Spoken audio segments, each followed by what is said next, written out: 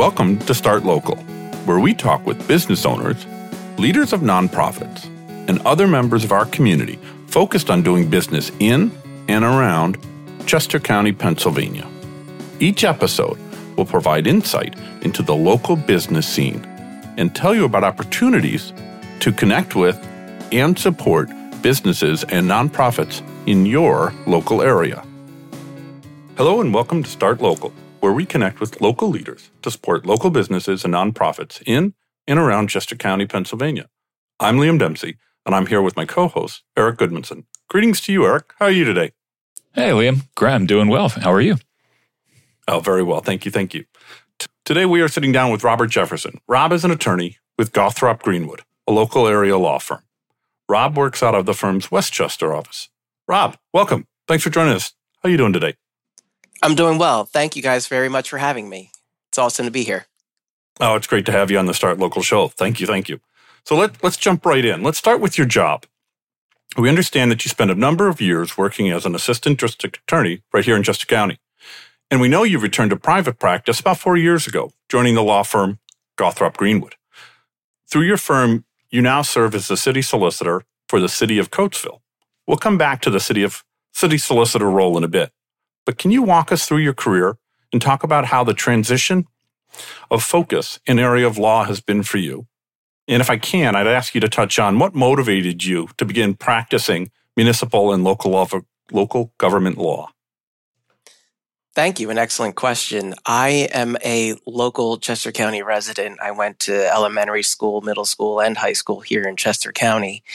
Ultimately, I went to the University of Pittsburgh for undergraduate and law school. I graduated in approximately 2010. The economy was in a downturn, and finding a job was a little bit challenging. So I eventually came home and then worked my way into the district attorney's office. I worked under Tom Hogan, and I did that for approximately 7 years. During that time, Tom Hogan sort of encouraged us to get involved with the Chester County Bar Association.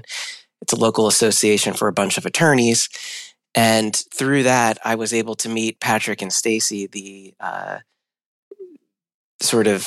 municipal department of Gothrop Greenwood. And they were young, fun, exciting.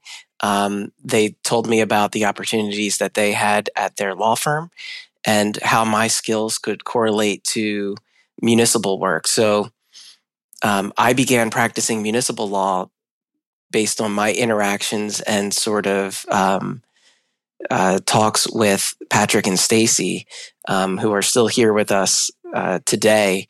And they just said how my skills could relate to what they do. So that is how I got into working for the government on the private side anyway. Oh, Rob, it seems like law firms in general are getting bigger these days. Do you agree there's a consolidation trend? And what trends do you see in general with the legal field? So there is definitely or at least I've experienced it here at Gothrop Greenwood, a consolidation of law firms. And even at another local law firm, they published it several times that they've consolidated. What I think is you're seeing a lot of people approaching that age of what's the next phase of my life? And do I want to join a law firm where my practice can be taken over and other individuals can sort of start doing some of the work so that those people who are phasing out of their careers don't have to do it, and that there's a contingency plan for all of the clients that they serve. So here at least Gothrop, I know that we've done that at least 3 times in the last 2 years, I believe. And it's largely to make sure that the clients that are serviced by the other attorneys and that there's some sort of succession plan.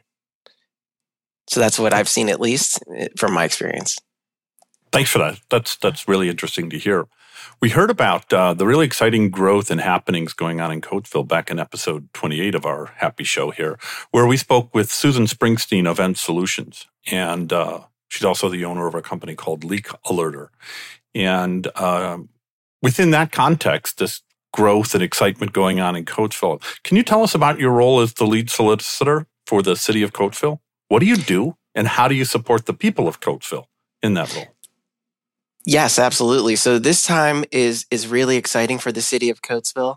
There's a real momentum and an excitement in terms of growth and uh, rebounding and sort of change, because it was a blue collar steel industry, and now we're changing and adapting and becoming a little bit more different. And there is just a positive momentum. So within my role as the solicitor for the city of Coatesville, I see it as sort of one, being an ambassador on behalf of the city of Coatesville, sort of talking about and mentioning to others within my field that what's going on in the city of Coatesville is exciting, what opportunities they may have. In addition to working with the city of Coatesville, I work with other municipalities and I interact with developers and other things. So just being a solid ambassador for the city of Coatesville is one of my one of the things that I'm most proud of. And then in my true role as the solicitor for the city of Coatesville on a day-to-day legal basis, I consider myself more of how can we get to their vision, in terms of somebody has a vision, and then my goal is to help them implement that vision through legal means that they can, the most efficient and legal possible way. So whether it's zoning amendments, whether it's addressing ordinances, whether it's whatever the case may be, I view my role as sort of the how we can get to that end goal, and implementing those strategies and procedures to get there.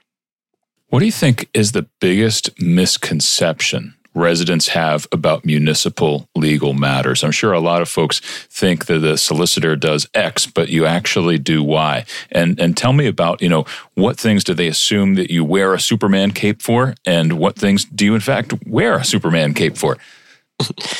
So, one of the biggest misconceptions about the local municipal government is like you said, what authority we have. In general, there's the federal government, then we have the state, and then we have the county government, and then we have the local municipal government. I view my job more as sort of educating others in terms of what we can and cannot do. There are things that we are a local municipality. We can only do things that have been delegated to us by the state legislature. So we can't override federal laws. We can't override the United States Supreme Court. We can't, change the state laws.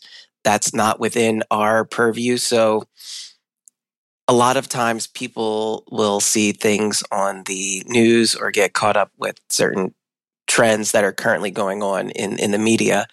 And because we are so local and so accessible, they think that we can change those sort of national political things. So I view my role as sort of educating that that's not within whatever board's entity I represent, their authority to actually handle. So I would say that is the biggest misconception about what we can do. One of the other things may be that government takes time. It's intentionally, supposed to go before boards and entities and be reviewed so that it's right. So there are procedures and policies. So you can't just wave a magic wand and it changes all of a second overnight. Those are the two biggest misconceptions. But hopefully we can educate people and get them to the goal where they want to be.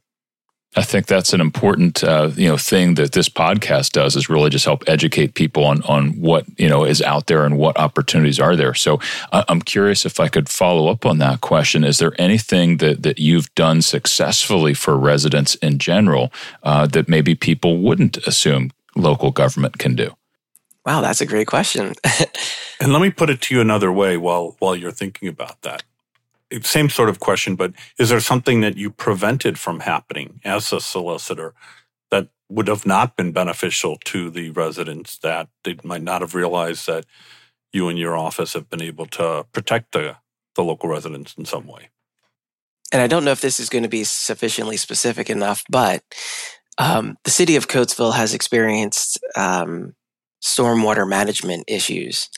And largely because of climate issues and other development in other municipalities and other impervious surfaces being added to ground and the water having to go somewhere, the city has experienced some flooding in the recent past. So one of the things that I was able to do with the city and the city's engineer is implement a new stormwater management ordinance. It's a little bit more modern, I would say. It captures some of the more recent updates from the federal government, from all of the Pennsylvania Emergency Management Act. And so there's a bunch of stormwater management things that on a ground level, day-to-day basis will help the residents of the city within the municipality's limits become more, friendly or less susceptible to stormwater events. Well, one of the things I've been thinking about as I imagine what you do on a day-to-day basis for the city is that I imagine it must be very hard to work with different boards of supervisors or whatever, whomever is in charge of holding these different offices within the city. You mentioned working with the engineer, for example. So as boards of supervisors for different municipalities, not just the city of Coatesville, change, I imagine that their interests and their priorities change as well with each election cycle. So how do you juggle the changing desires of government committees, municipal boards, voters, landowners, and developers with your responsibilities as a solicitor?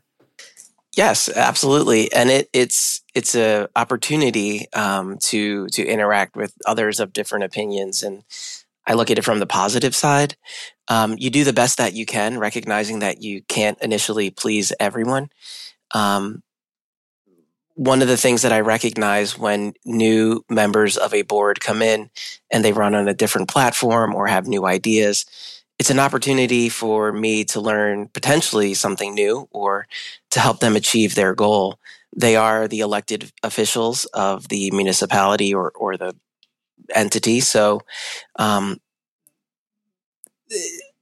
I view my goal as sort of helping them achieve their goal. They are elected by the electorate. So obviously those issues that they ran on are important to the residents of that municipality. So therefore it's something that should be, that I should try to help them as I can, as best I can, within the means of the law as efficiently as I can. So it's an opportunity always to just try something different potentially and go forward. Rob, you and I met earlier this year through our mutual support, our work with the Crime Victim Center of Chester County, the local nonprofit committed to supporting victims of crime, particularly of sexual violence, but all victims of crime. You serve as a board member. What drew you to serving on that board? So as I stated earlier, I was a prosecutor for approximately 7 years prior to joining Gotham Greenwood. And during my time, I interacted with the advocates to help me assist me with the victims of the crimes that I was prosecuting at that time. So I saw how diligently and hard they worked. I was really impressed by the direct services advocates. They would go out in the middle of the night. They would go to hospitals. They would drop what they're doing. They would be on call. So I was really, really impressed with the work that they did. And when I left the district attorney's office, Chris Zaccarelli, the CEO of the Crime Victim Center, reached out to me and said it would be a great fit. And I totally 100% agreed it would be. I supported the mission. I believed in what they were doing. It also gave me an opportunity to learn about some of the other services that they provided. I only worked with direct services, those advocates helping actual face-to-face victims. I didn't realize that they also had counseling services. I didn't realize that they also had prevention education. So I was able to become a better advocate on behalf of the Crime Victim Center. But really, it was the desire to help people and to maintain that sort of connection of helping that led me to join the Crime Victim Center board. Well, you're certainly doing a lot of helping, because I also note that you are a trustee at People's Light Theater. perhaps the most well-known and very highly respected theater right here in Chester County, in Malvern. Why and how did you get involved with that organization that not at all related to law enforcement, if you will, or to Coatesville? Talk about that. Right. It is not related to that at all. A former board member of People's Light Theater was a very good friend and mentor of mine, Tom Hogan, the former district attorney. He reached out about some of the initiatives that People's Light was going to undertake. So they wanted to attract a younger audience. They wanted to incorporate youth onto their board. They also wanted to diversify their board a little bit more, not just racially, but in terms of age as well. So bringing in a younger perspective, what is important to, and it's funny to say that I'm younger now because I'm almost 40, but to bring in that younger perspective of what they're looking for and to sort of just diversify the board. So I was not initially a theater person, but through the attending performances and learning what they actually do, it's beyond just theater. So it's a very cool opportunity, something that I'm enjoying a lot, and looking forward to learning a little bit more about the theater too. Well, thank you for sharing that, with the exception of 40 being old. Wow, come on now. I'm more than a decade past 40, and I'd like to think that I'm still young. Thank you very much. There you go. Well, speaking of mentors, I have to ask in general, if you were advising a student who was interested in becoming a lawyer or joining the legal field in general, what would you tell them? Wow, that was a great segue. I did not plan that at all. And if I was going to tell a student who was thinking about becoming a lawyer, I would tell them to really research what lawyering is about. So TV has glamorized what the practice of law is. You get Law and Order, which is a 1-hour TV show. The crime occurs in the first 5 to 10 minutes. They investigate it for the next 20, and then for the next 30, there's a trial, and then there's a conclusion. I can tell you that none of my cases have concluded in an hour. So it takes sometimes months, even years, to get a case to go to trial. It also, TV has also told you that you're going to become a rich attorney. I have no problem telling you that when I started as a district attorney, my starting salary was $45,000. So you're not necessarily guaranteed to become rich. I gained a lot of experience. I gained confidence in other areas of the law. So it helped me with my thinking. So I would tell them to really research it, do apprenticeships, do job shadowing, talk to attorneys. Everybody's willing to sort of lend a perspective, but you should go in eyes wide open and not thinking that you're going to become Harvey Specter from Suits or Mike Ross from Suits or some other big glamorized attorney. Solid advice. Yeah, and let me ask a follow-up question if I could. As an attorney, what's the most unusual situation you've ever encountered? So it was actually the pandemic times. I was a practicing attorney for approximately a decade before the pandemic kicked in. I was involved in a lot of what I'll call routine, normal practices. Going to court, entering the courthouse was this way. Going up the elevator was this way. Going into the courtrooms were this way. Everything changed during the pandemic, during the practice of law, and especially with this. You had to implement policies for the local municipalities. You had to figure out how you could file things. We had to figure out how we could work remotely. We had to figure out how we could conduct meetings because government still had to go on even during a pandemic. We came up with a lot of challenges that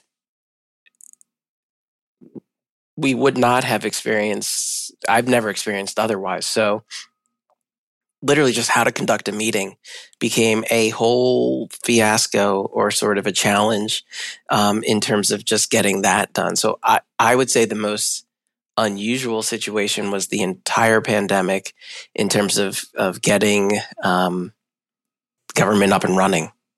Yeah, the pandemic did change a lot for the legal industry. I have quite a few family members as lawyers on a variety of areas of focus, and judges and law professors and the like. And it certainly changed a lot as a result of COVID. But if you could change anything that you wanted, Rob, anything in the legal system, and I mean in the biggest possible umbrella, to make it work better in this country, what would that be for you? It would start before anybody got to court or any sort of court proceeding. But I would educate our citizens on the actual legal system. There's a lot that people don't understand about the legal system. And I think if people were fully educated or had a deeper understanding about the legal system, they would try to potentially work things out or resolve things without entering the legal system. And if you could somehow reduce the number of people who enter the legal system, it would reduce the burden on the legal system, and then things could get resolved more efficiently and quickly. So I would try to do more of what I would call a preventative thing in terms of the legal system. If you truly just take the time to educate, rather than just teaching math and science in schools and teaching the multiplication, times tables. If you could somehow truly allow citizens to understand what the legal system is like, I think it would at least reduce the burden on the legal system, which would then make it more efficient. So I would try to say education. That makes perfect sense, and that's a very logical answer. Relating to that, though, I wanted to ask, is there a local business or nonprofit that people should know about? And maybe I could get lucky with a second segue in the show, and you have a nonprofit in mind that helps fulfill that mission that you were just describing, but certainly doesn't have to. I didn't mean to put you on the spot. No, and we've actually spoken prior to this, and I heard that the Crime Victim Center was already mentioned once, so I must give the shout out to the Crime Victim Center, but I would be remiss if I didn't mention Gateway Horseworks or People's Light Theater. So People's Light Theater not only is a theater company, they also work in the local communities. They've done educational programs, summer camps, they've gone into diverse communities as well. So People's Light actually had a program where they went into the city of Chester, which is actually Delaware County, but I still consider that local, and worked with local children to during the summer. So just educating and helping and making the kids feel welcome within that community. So that was big. And then Gateway Horseworks is a local nonprofit where they utilize horses in therapy. They work with recently released prisoners. There was a collaboration between People's Light Theater and Gateway Horseworks because there was a performance about Letty, which was a woman getting out of prison, and the struggles that she had during that. So those are two organizations that I believe are doing great work. And at least with Gateway Horseworks, they're specifically working with recently released prisoners to try to help address the mental aspects of some of the trauma that they've gone through. And I think that those are hopefully the preventative educational tools that will be given to them during that time will help them not reoffend or get back involved in the system. I'm so glad to hear about the Gateway Horseworks organization there. I had the opportunity maybe about a year ago to partake in a kind of a training exercise, a experiential training exercise at Villanova Law School. I think it was in connection with perhaps local prosecutors or local the prison Department of Prisons or something like that. But it was all around trying to experience as much as we could in the span of an hour in a very nice meeting room at the law school, what prisoners face just in terms of logistics of trying to meet the requirements to reintegrate into society, getting jobs, making it to court, making it to probation offices, getting certifications, getting IDs, getting this. And just the logistics of it were shocking and stressful. And I was just in a little experiential training exercise. Nothing was on the line. So I'm so glad to hear about this organization. We'll be sure to link to that organization and to the other ones that you've mentioned here, Rob. We'll link to that in the show notes over on startlocal.co. Excellent. That's awesome. Yeah, our pleasure. Our pleasure. So it's pretty clear that you're giving a lot of yourself to local causes and organizations. And one of the things we like to ask guests on our show is, what do you need help with? How can the local community help you? The local community can help me simply by giving others an opportunity or a chance. I think Coatesville is a great example. There are a lot of new restaurants coming to the city. They're doing the Grand Prix event. There's a lot of exciting and new things coming to the city of Coatesville and other parts of the county that are truly exciting and that other people should just give an opportunity to. So that's the best way that somebody could help me, is just by giving somebody else an opportunity to really to show you what they have, and it is nice. So I think that's the best way to sort of help me.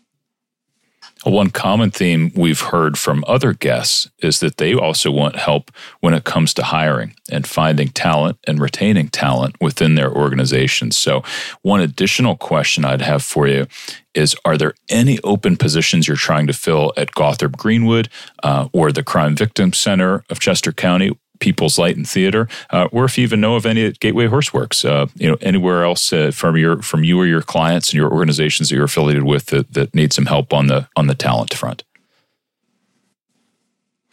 So at least at Gothrop Greenwood, we're expanding. It's with measured growth to help benefit our clients. So that is the sort of where we are with Gothrop Greenwood. At least with the Crime Victims Center and People's Light Theater, there are plenty of opportunities to really get involved. Even if you do not become a board member, there are local committees, what I'll call subcommittees of the board, that help plan things. So even if it's just volunteering one weekend to help the Crime Victims Center, or to attend an event, or to be an advocate for, or the Crime Victims Center, even just getting the word out there, passing along the social media, liking the social media. There are ways that you can get involved that are not super time consuming, or you don't have to have a financial degree or an HR degree or some sort of special degree. You'd be surprised. Sometimes just showing up can be enough. Sometimes even just carrying and helping setting things up can be enough. So we're always looking for that. Any sort of specialty or expertise is usually welcomed. I know I would say any specialty expertise is usually welcomed, but you'd be surprised just how much or little anything would matter. So I would say, yes, we're always looking for everything for both organizations, People's Light Theater and the Crime Victims Center, but you don't have to have a special skill. All right. That's a great message. So, Rob Jefferson, thank you very much for sharing your wisdom today. We really appreciate it. Thank you guys very much. It was a pleasure being here. I had a great time, and this is awesome. Thank you. You're welcome. Right. Thanks so much. Thank you again. With my co-host Liam Dempsey, the Start Local podcast is published every 2 weeks. We invite you to subscribe using your favorite podcast player. And you can also visit the Start Local website at startlocal.co for links mentioned on this show and summaries of past episodes. We hope you join us for the next episode. Thank you for listening.